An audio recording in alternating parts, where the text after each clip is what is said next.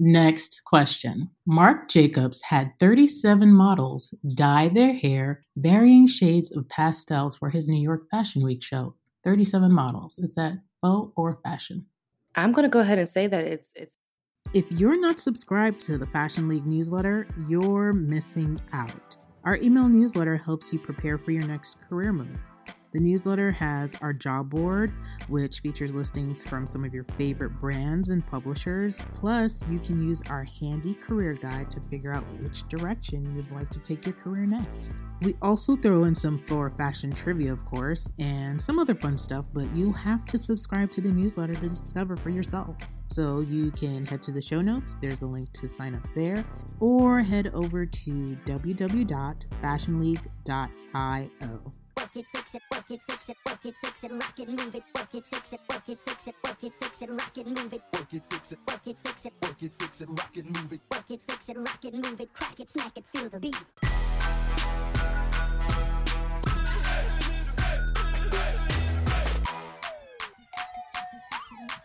Hi, I'm Michaela Bloomfield, and on this episode of the Fashion League podcast, I had the pleasure of speaking with another American living in Paris, Sierra Costanoble. Sierra is a global celebrity hairstylist and educator, meaning she works with beauty brands, doing corporate trainings on product knowledge, etc. And her work has been featured in magazines like Marie Claire, Martha Stewart Weddings, Harper's Bazaar. Plus, some of her celebrity clientele includes Taraji P. Henson, Mary J. Blige, Solange Knowles, Janelle Monáe, Kim Kardashian. Sierra and I met kind of serendipitously when Julie Wilson, the beauty director at Cosmo magazine, happened to be in Paris on a press trip and posted on Instagram, "Hey, anyone in Paris want to grab dinner?" And so about 5 of us met up for dinner at this super cute African restaurant, Villa Masai, and it's in the second arrondissement in Paris. And thank God Sierra picked out this restaurant because I was struggling when Julie asked, "Where do I suggest we go for dinner?" I had 0 suggestions. I had lived in Paris for barely 2 months at this point, so I only knew the usual suspects that people typically recommend when they visit Paris. Tourist. Anyway, thankfully Sierra came through with this great place. The food was great. Drinks were tasty. We had a great time. Anyway, here is my interview with Sierra Costanoble. Use the promo code RTR Fashion League to get 40% off your membership at Rent the Runway. A Rent the Runway membership gives you access to thousands of designer products, from gala gowns to office wear to accessories and sunglasses. And it allows you to have a rotating closet while reducing your consumption and your impact on the environment. So that is RTR Fashion League promo code, and you can use it at renttherunway.com. Hi, Sierra. Hello. How are you? Listen, I am well on this gloomy Parisian morning. It is gloomy. Something that I've been meaning to ask. So, one, where are you from? And Okay. At dinner, I wanted to ask you, how did you get your French so phenomenal? Like, it's really good. I was like, she sounds American, but this French, I'm trying to get to this level. I have to say it's the biggest compliment, because especially when French people are like, "Oh my God, like, you're American? Are you sure?" Mm-hmm. Okay, so I'm originally from DC, DMV, Virginia. So lived in DC, lived in Virginia most of my life. Alexandria, Virginia, so right outside of DC. I have to be honest, I worked really hard for the language. When I arrived here, I didn't know anyone at all, and I was alone. And I realized quickly that I could easily be taken advantage of through a few situations that happened. And I was like, I need to master this language so I can defend myself and argue. And genuinely wanting to argue was the number one reason. Like, needing to be able to argue was the number one reason that motivated me to learn French. But yeah, I studied a lot. It sounds like a crazy story, but I am someone who is quite studious, and I'm really great at learning things alone without necessarily in a group setting or in a class setting. So what helped me most is when I first moved here, I lived in Saint-Germain-des-Prés, and I used my neighborhood. I went to the library. I bought all these books on, grammar, vocabulary, and all these things. And I set a theme, every week had a theme. And in that theme, I would choose a few verbs, and then I would try to work those verbs into sentences and words. Like the theme would be, okay, grocery shopping. And so it would be everything that comes along with grocery shopping, the questions you would need to ask, the fruits and vegetables and things. And I would practice with people. I would go to the same grocery store. I would practice with everyone there. I used my neighborhood. I harassed everyone. And I'm not a timid person. So I felt comfortable just putting myself out there sounding like a fool and asking people like, what's your favorite color? That people I don't even know. Yeah, but after 6 months of really like doing that nonstop every single day, I was like, oh my gosh, I'm actually speaking this language. We have like a different approach in America where it's like greeting everyone with a smile and everyone is like this faux happy. How did you find that courage to just start talking to people? I have to say, at my age now, I would never be able to do what I did. Honestly, I know, knowing myself, I was 22. So I think the age plays a large role. I was 22, completely oblivious to how daunting or idiotic or how crazy what I was doing was. Just like, oh, this is the idea I have. I'm going to do it. Just kind of like jumping into it and making it work. Now at 33, I'd be like, oh, I don't know if I should walk up to this random person. Oh, I don't know if I should be asking people who I don't know. So I really think it has to be age. And I am kind of one of those people who was just like, I could care less what people think about me or like being embarrassed. Those kind of things never controlled me of like, oh, well, this is probably embarrassing. It's like, no, I'm okay with being embarrassing. I'm okay with that. People stare, people laugh, whatever. Like as long as I'm getting to my goal, I know my mindset. So I think that's what helped me overcome it. But really, truly, age. I think being 22 and first time in the country and being alone and just like feeling like I need whatever I need to do to get master this language, I'm willing to do. It's completely different than the lived experience of a 30-year-old. And I think that you kind of inherently start to develop certain fears and certain like protocols and things you do and you don't do. Where at 20, in your early 20s, you're just like, I'm just living. That must be what my block is. I'm like practicing just ordering a coffee. Michaela, all you need to do is order a coffee in French and let's just get through this. I build it up so much. You mentioned that you were here solo. Were you solo traveling before? Was this your first time in France? Like, what was that experience like arriving here again? Well, I had been to Paris 2 times previously because my best friend, my sister, she studied abroad and she actually has family here. So I came to France. My first time coming, I was 18 and loved it. It was my first time leaving the States. So it just opened me to a whole other world. And I think that I got to see a part of Paris from a non-touristy point of view because I was here with her family who lives here and they really showed me all around.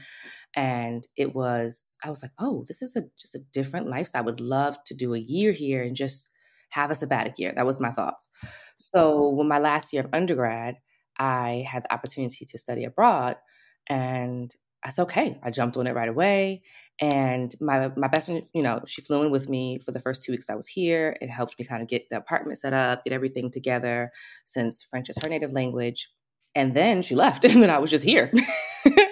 And so I didn't know anyone and I did not know the language, but I was open to new opportunities and new changes. But I quickly realized coming from the States and being quite independent and just knowing how things work. And then being here and not being completely out of my comfort zone and not knowing at all how things work, how to understand what people are saying, how to communicate. I felt like I couldn't even really be myself. So in my mind, it was like, okay, the language barrier. If I can get the language, then I could be able to get to some of the other things I want to do. And when do you think your language skills were like, I can accomplish basic tasks? How long were you here to land on that? This is not a comparison to other people. No, this is for you. No, but before I give my answer, because when I tell people, they're like, oh, but people who, I still have friends here who met me I met the first week here. So they have seen the journey and they'll tell people like Sierra's story is pretty amazing because we watched her go from nothing. In 6 months, I was conversational. Like in 6 months, I could understand what people were saying and I could speak back. Within a year, people thought that I had been here for 5 years. They're like, oh, so your French is so good because you've been here for 5 years. I'm like, I've only been here for a year. So, but that did come with me. I am an extremely studious person. Like I am the kind of person who just for things for myself, my best friend makes fun of me to this day. She's like, I called her one day and I was like, you know what? I really need to learn this language. I'm going to delete all the music. It was back in the day. So it's like, with the little iPod. I was like, I'm going to delete all the music off my iPod, and I'm only going to put French things on there so that that's the only thing I can listen to. And that I'm a little bit obsessive. So that's, it did work but I am very much a crazy studious person and like dedicated. So this is my goal. I'm going to do it nonstop every single day until I reach my goal. So yes, I would say within a year, I was speaking French really well. I also have a conspiracy theory that people who are able to mimic others, like even do like similar sounds of people, kind of have an advantage. Are you able to mimic people? I'm getting a sample size, so no, not yeah. I wish that I had. I can't mimic a thing. No, Yeah. I have always said my whole life the only thing that has come easy to me has been hair. Everything else I've had to like. The only thing that has helped me is that my personality trait of being someone who will research and study and spend hours obsessing over something. That has been my curse and my blessing. I can't mimic a thing. I don't have a musical ear. I don't have any of the things that should make me great at languages at all. But I will study for hours and hours, Well, relentlessly. So that's the only thing. when did you get into hair? When did you know that's something you wanted to pursue? Oh, that's such a great question. So I have 4 brothers. I'm the only girl. And I have loved hair. Obviously I have a mother, and my mom is not at all a girly girl. So her mother, my grandmother, was very much a girly girl, would not leave the house without her wig perfectly prepped, skin on point, outfit. I mean, even just to check the mail. She's like, you just never know who you're going to see. And she also was very tall. And my mother was quite complete opposite, very tomboyish, beautiful woman, but just not all into any of those things. And so she just didn't know how to do my hair. So every Saturday she would take me to the salon, our local salon, a staple Black salon in our neighborhood, and I would get my hair done there. And I loved it. I mean, I just loved, it was really back in the day. So you go to the hair salon, you're there like all day. Your appointment's at 10, but you're really not leaving until like 4 because you're not even into the chair until maybe around noon. And I loved it. I loved it. I loved watching all the Black women come in and getting their hair done, the transformations, the video music, people coming and selling things. I loved everything about it. But what I have to say is my mom encouraged me because I would come home after being at the salon, and I would have my dolls or I would play in her hair. And one day I started braiding her hair, and she's like, and my mom doesn't know how to braid. She literally just learned how to braid 2 years ago. So when I say she didn't know nothing about hair, and she was like, who taught you how to braid? Did you learn this at the salon? I was like, no, I've been watching the ladies when I go, and I just figured it out. And my mom was very impressed. And she was like, I think you really have talent because you can watch something. And so that happened several times. I'd see something in the salon that someone was doing, and I'd come home and try it on her, and I would do it well. And my mom really encouraged me. She's like, you have a gift. This is great. So I did all my auntie's hair, my mom's hair. I was the person who did everyone's hair. And that is my entryway into how I fell in love with hair. It's just being in the salon every day, thank goodness my mom didn't know how to do my hair because that's what opened me up to this whole new world. And also having a parent that really encouraged me that, oh, that's, you have something. This is really nice. Okay. You mentioned that you're from DC. Where did you go to undergrad? Okay, so I actually went to undergrad in West Virginia. Yeah, why? I went to Shepherd University. Okay, West Virginia. Yeah, I went to West Virginia. It was actually my mom and some friends were like, maybe it would be nice to have a different cultural experience. Mm-hmm. My mom is the one who actually found this university. It's a private university. And yeah, she was like, I think that it would be a nice experience. And honestly, it did shape a lot of things. Very white, very different, very country. But I learned a lot about myself during that time. A lot. I'm sure. And what was your hair experience like there? Even finding products and hair never left me because I worked. So I worked in the salon from the age of 14, and I went to So even I got my cosmetology license while I was in high school because I did everyone's hair. My principal, I do feel blessed because when I speak to other people about the fact that I grew up seeing a lot of Black people in high positions. All of my vice principals and principals were Black women or Black men. And so my principal was a Black woman, Miss King, who I'm still in contact with to this day. Oh my goodness. And she saw the potential in me and she's like, Sierra, there is a secondary kind of like vocational school that has opened up a cosmetology department. And I think you would be great for it. So she wrote me a recommendation letter. She also organized for a bus to pick me up from after I finished high school to take me to that school. And so I would go and take my cosmetology classes after school. So I had my cosmetology license once I graduated at 17. And I had been working in the salon, the same local salon that I grew up in. I was working there apprenticing and as the shampoo girl, then as the assistant, kind of just worked my way up all through high school. Then I moved to college and I found a salon there that was actually, so in West Shepherd University, although it's in West Virginia, it does border Virginia. So it's about 30 minutes away from like the Virginia borderline. And so I found a salon in that area in Winchester, Virginia. And it was actually an Aveda salon. And I knew Aveda products because I had heard about Tippy Shorter, who was like the first Black woman that I had heard of who, because at that point, there weren't really Black brands like how we have here. There weren't really brands that were talking about the natural hair movement and these things. But Aveda at that point had hired Tippy Shorter, who is an amazing Black hairstylist, and they hired her as their texture expert, and she represented the brand. And so because of hearing about them, I was like, oh, I would love to work at an Aveda salon.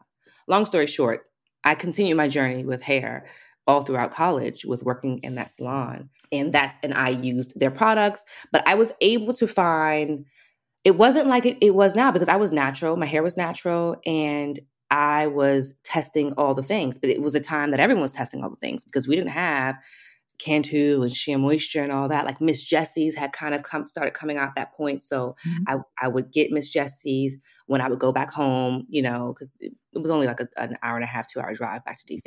So I would get Miss Jessie's. I was concocting and making things in my kitchen. It was the beautiful, going natural hair movement time where women were exploring with all different type of products. But I did like working in the salon because the Aveda products didn't really work for all hair textures. And they had already had a hairline that had embraced curls and the kind of moisture that we need and things of that nature. I did want to reverse back to you mentioning that you were a shampoo girl. I've always been curious about like the hair salon hierarchy. Like, what are the roles in a hair salon? And you mentioned moving up. Like, what was that like in the salon? Oh, well, I mean, I grew up in a traditional Black salon first. And then once I was licensed and things, and once I moved away to college, then I worked in, I would say, more, pretty much luxurious, kind of expensive spas and salons. And I was usually the only Black woman in those salons. So, and it is similar in a sense, although I will say that I had a privilege in the fact that I could do all hair textures and that I could style hair. Because in traditional Black salons, you start off as a shampoo girl, which is you are not just attached to one hairstylist, you're attached to the salon. So anybody's client that needs their shampoo done, their deep conditioning done, detangling, rinsing out relaxers, hot oil treatments, that's what a shampoo girl would do. And then once you've proved that you understand, and I think that it's really interesting because it's something that it's not the same knowledge. I'm so happy that I started out in the Black salon because knowing how to properly shampoo hair is something that I find even people now today genuinely don't know how to properly shampoo hair. Because as a shampoo girl, I stayed a shampoo girl, for probably, honestly, a solid year. I also was 14, so, a solid year. But I was coached like how to properly shampoo hair, like really the steps to properly shampooing hair. And when I worked in traditional, more, higher-end luxury salons, like no one was actually really teaching them steps of how to properly shampoo hair. And like if someone's hair is thicker and if someone's hair is coarser and more textured, like how do you properly shampoo hair and what are the steps? And if someone's hair, and they come in and they've just taken braids out, they've just taken out a specific salon, what are the steps to shampooing their hair so that it's not tangled and you don't have this like dreadlocks coming out of the scalp and things. And you don't really learn that in the other salons. So also in traditional Black salons, so shampoo girl, then you become the assistant. And so you can become, it's like a basic assistant where you are everyone's assistant, meaning when the client comes in, you prep the client, you put the cape on them, you kind of have a mini consultation with them, asking them what their needs are, and then you relay that back to the stylist. And then you may start off with the process of, after they've had their hair shampooed, okay, roller sets, so, a hair assistant's going to do the roller set for the stylist. And it is kind of similar within the other traditional salons as well, non-Black salons. However, what I think is the biggest difference between the two is that process of, in the Black salon, everyone has to learn how to style hair. Where in traditional non-Black salons, you're kind of in a category of, you're a color specialist, you do cutting, or you focus on treatment, different treatments. So like keratin treatment or, those kind of things. Where in Black salons, you need to know how to do everything. You need to know, and you need to know how to style, because no one is coming to a salon. They don't care how great you do their color. They need to leave with a hairstyle. Where when I went into my more traditional, path of kind of more whiter salons, it was very much, okay, yeah, I only do color. And then their assistant would do the blowouts, and their assistant would do the actual styling, but they didn't do any styling, or the person who did the cuts, but they didn't actually do any styling. They would just rough blow dry the hair. So it's very interesting seeing the dynamics. I'm sorry if I've gone off topic. This is obviously a very interesting question to me. I love it. Thank you. Please go as long as you need. Do you find now that there are more people who know how to do all types of hair, or has anything changed on that landscape since you started out? It has changed in the States. I see the change coming. I see more and more stylists who are not Black really knowing how to, step one, properly wash hair. Because I'm telling you, you'd be surprised. Properly wash, texture the hair, and knowing how to take care of it, knowing how to detangle it, all the steps that come along with textured hair, and knowing how to style it. And those styles not only being with heat, knowing how to style with a natural state. So I see the changes. It's not at nowhere near where it should be, but I have seen the changes. However, on the European front, no. On the European front, it's like it is genuinely as if non-European hair doesn't exist. It's actually quite surprising to see. Europe is quite behind when it comes to the States in the space of beauty, of when it comes to being up to date. Not saying they don't have a great foundation within beauty, but just being up to date to the needs of the public. It's because it's a very much more a traditional type of path here, where the States is not connected to tradition. We really are, we keep the ball moving.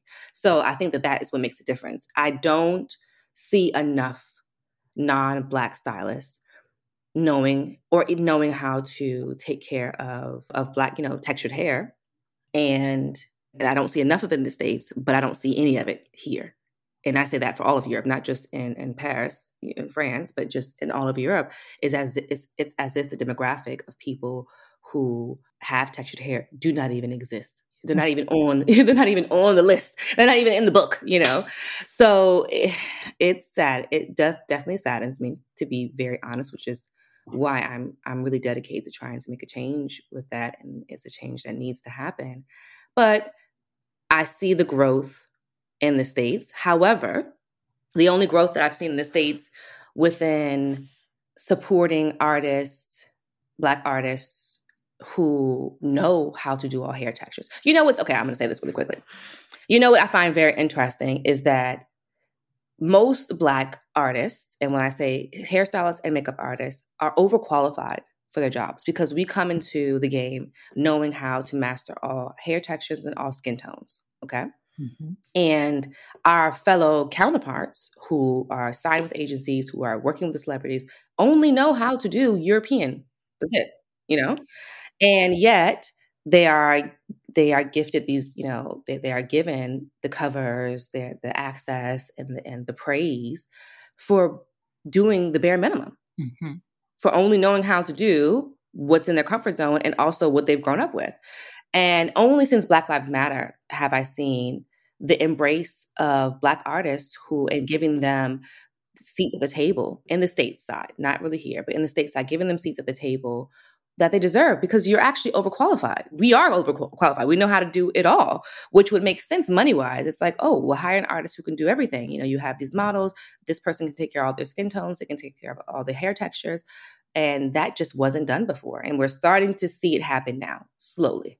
Okay, I'm so long-winded. You ask me a question, you can tell I'm a talker. Love it. What is a podcast without talking? Okay. This is true. I have a lot to say on this topic. And that's why you're here. So I wanted to touch on, well, you touched on it, is that there is a need for everyone to have the ability to do hair beyond what is the European standard. And I saw that you recently graduated from a program in instructional design, and you mentioned that you wanted to work on DE&I initiatives. So could you talk more about that? Oh, absolutely. So I'm quite proud of myself, to be honest. I did a thing. I challenged myself, COVID came. So before COVID even came, I was already freelance educating as an educator with different brands. So I was educating and more in a capacity of being an educator with these brands where I'm teaching in detail about their products, product knowledge, and also, hairstyling. Okay. So that's what I was doing. And then I started getting asked by brands to create curriculum, and that actually started even a little bit before COVID happened. And I loved the idea of brands being like, okay, we need to change our curriculum of what we are, our programs of what we're actually teaching and what we're being interested in, but we don't really know where to start. Okay, let's hire this person to help us. And I had never created an educational program from start to finish. I knew what needed to be done. I knew what was missing. And that I realized it was a beautiful space for me because my gift has always been knowing how to do hair, and it just being easy for me. That has always been my gift. That's the one thing I never had to really study and work hard for. And it just came to me. And I figured in life, you just get one gift and that's it. And I'm okay with that. And then I started educating and being on this. And I was an educator for a brand here in Europe. And I was there, a European educator. And I'm traveling all over Europe and I'm on stages and I'm going to different headquarters and teaching. And I was like, oh my gosh, this is really a gift. I'm good at this. I'm good at this naturally, and I love it. I genuinely love it. There is a pedagogy side of me that I didn't know was really there, which is crazy because I come from teachers. My mom's a teacher, my aunt's a teacher. So I come from a family of teachers and my uncle's a writer, so I come from that path of, people educating, but I never ever thought I'm an artist. I am not an educator. I'm an artist. So that is what opened me up to that. And then COVID came. And I was completely just thrown because it stopped everything. It stopped everything. Work slowed down, and it has taken longer on the European side to recover than it has more on the state side. So I had already had this bug in my head of like, I really want to try and transition into more education, but I'm not sure how to do that because I love what I'm doing, and this is also what's paying my bills. And how do the two coexist? Financially, number one, but also number two, with my passions. How could I make this a thing? So the brand Aveda asked me to create some curriculum for them on a freelance contract and, build a class for them. And I built a few classes for them and taught them. And they loved it. It was great. I loved putting it together. They loved it. Great feedback. And I said, okay, I think that the disconnect within these companies is that having conversations on a freelance capacity, you're speaking to so many people once you get these contracts. You're speaking to the person who's head of education and then the person, who's head of an education department as well. And, who's head of global education. And so you're getting to speak to all these people. And what I noticed is that number one, there's pretty much zero diversity within these rooms. The people who are making the decisions on education within these brands, which trickles down to everything because it all is connected, but to stay on topic before I get to that part, is that I'm noticing there's zero diversity. And these are all people who have zero experience actually within beauty.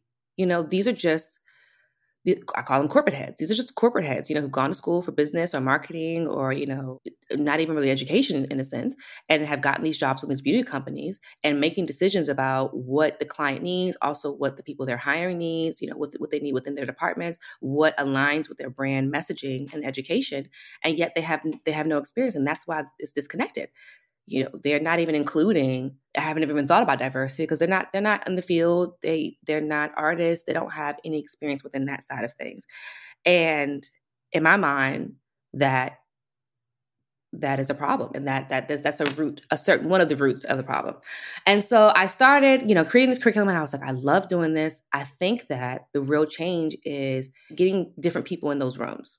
Because in my mind, you get someone at the table like me, first of all, who's a Black woman, who has a well diverse history when it comes to all hair textures, this is her business, is her art, well traveled, worked in different, understanding the European market, but also understanding the North American market. And someone who understands relating to clients. And that's the person who's going to be able to make the decisions of, okay, when our education program, curriculum for 2019, it needs to be aligned with our brand. If our brand says that we create hair products for all hair textures, why are our education programs not representing that? Why are we still hiring people to represent our brand who don't align with the brand messaging? It doesn't make sense if your brand has, or says that they represent diversity and they're all about inclusion and they actually have products for all hair textures, but yet the people who work for them are not capable of doing anything outside of European hair, and genuinely who most of the time are not even interested. Okay, so that was my thought process. I'm thinking through all these things, and I'm like, there has to be a job of someone who creates education programs and curriculum. Like there has to be a job that has to exist. And so I started doing my research because, as you know, I'm a researcher. I love studying things. If you haven't picked that up already. And so I was like, oh, instructional design. I had never heard of instructional design in my life. And I was like, oh, this makes sense because you usually hear about instructional design within universities because these are people who build university programs. So you hear more side instructional design on that end. But instructional design obviously works pretty much for any company, and it works also within the beauty industry because there are educational programs as well. And I was like, this is exactly what I want to do. That to me is where I see change, but also where I see growth for myself and an understanding of how I can achieve certain things. So I wanted to actually go back to school in English. That was my goal. But there are very few English programs here in Paris. And all of the ones that I found, unfortunately, the deadline had already passed and I would have to wait another year. And I wanted to take advantage of the fact that COVID's here and I have more time and I can do this. So I was like, okay, I'm going to take the step and go with the French University. And so I applied with the French University and I was accepted. And the great thing with the French University is it's free. And the program because when you do any program outside of a very traditional path of schooling, there is a small charge, nothing compared to the States. So I call it free because it's like, to me, 400 euros a month to go to school was like not really a lot of money. But I was able to get it for free because I found a program where you can apply through the government for them to pay for your schooling. And I submitted, because I love to research, once again, I found this program and I submitted an application and explained, my goal and all that. You kind of like write out almost a business plan, and they accepted me and they paid for my schooling and they gave me a small stipend every month while I was going to school. And so I went back to school for instructional design, which in French is called ingénieur responsable pédagogique. Here it is again. It sounds very, fancy in French. It's like, oh, engineer. Oh, wow. Mm-hmm. So, I went back to school. I'm not going to lie, it was challenging. Although I speak French fluently, going back to school for something that is not really I have experience within the beauty world when it comes to education, but obviously this program is just instructional design. So it's just building education programs and it's not geared towards the beauty industry. So it's very much outside of my comfort zone. I learned a lot. I don't regret at all doing the program because everything that I needed to learn, opening up my eyes to kind of what the interworkings of corporate world and behind the scenes and building programs and things. So, okay. So I did that and I graduated. I graduated recently in October. I did it in silence. I only told a few friends that I was going back to school and a few family members, but I didn't want to put it on my social media. And I didn't want to really talk about it too much until it was done. Mm-hmm. And yeah, so now I have this degree in instructional design, and the whole point is just to bring it all together. I want to restructure the educational programs within the hair industry and the beauty brands. You know, it is needed. Mm-hmm. And I truly believe that it's the best of both worlds. I am the best of both worlds. That sounds very cocky, but I'm just telling you the truth. Yes, you've explained. We understand. You are accurate in your description. I don't, listen, people take, this is also a thing that's interesting, because as soon as you this has been living in France too long, as soon as you say that you're good at something or, you're proud of something that you've done, there's kind of this thing like, she's kind of cocky. But the truth of the matter is, I believe wholeheartedly, I'm so happy to be kind of moving. It's a little daunting, to be honest, moving to the space of trying to get more into education and less into being a hairstylist, and that transition that I'm trying to make.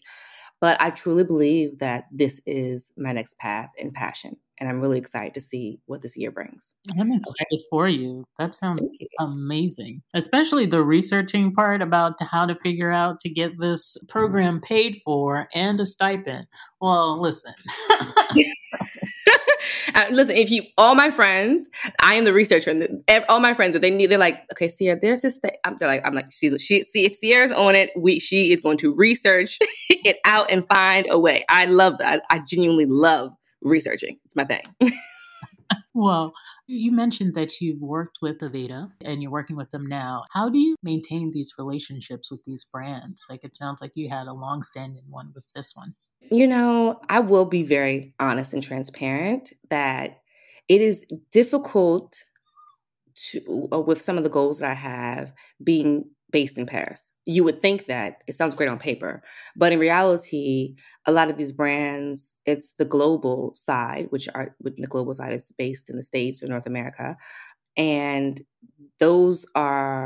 that's the side of the brand that is open to change and sees potential and also has the budget and things of that nature. So I would say that Aveda Global is the one. It's easy to keep a relationship with the brands on their global headquarters because that American culture of being open to change and looking for the next thing, and also make money. Money talks. They know that they see the connection. Okay, if we can add this, that means a whole nother demographic. Now we're bringing a whole other demographic, which means a whole other demographic of coins as well. Where Europe is very traditional. It's still a traditional, very, very attached to, well, this is kind of what we have always done. And so I have struggled more trying to create relationships with those same brands that are based here than with global. So most of my relationships have been simply because I'm American and I can get those kind of contacts and speak English with the global part. But it is a beautiful thing to have relationships with brands and to be able to pitch ideas and to be heard and to be embraced and to see some inkling of change. And now another point of curiosity for me is, so you're a global hairstylist, you travel to your clients. Do you speak any other languages? I do. It's quite surprising. I do. Okay, I speak Romanian. Yes, which is very, very random. And when I meet Romanian people and they see a Black girl like coming out her mouth, they are mouth open, blows their mind.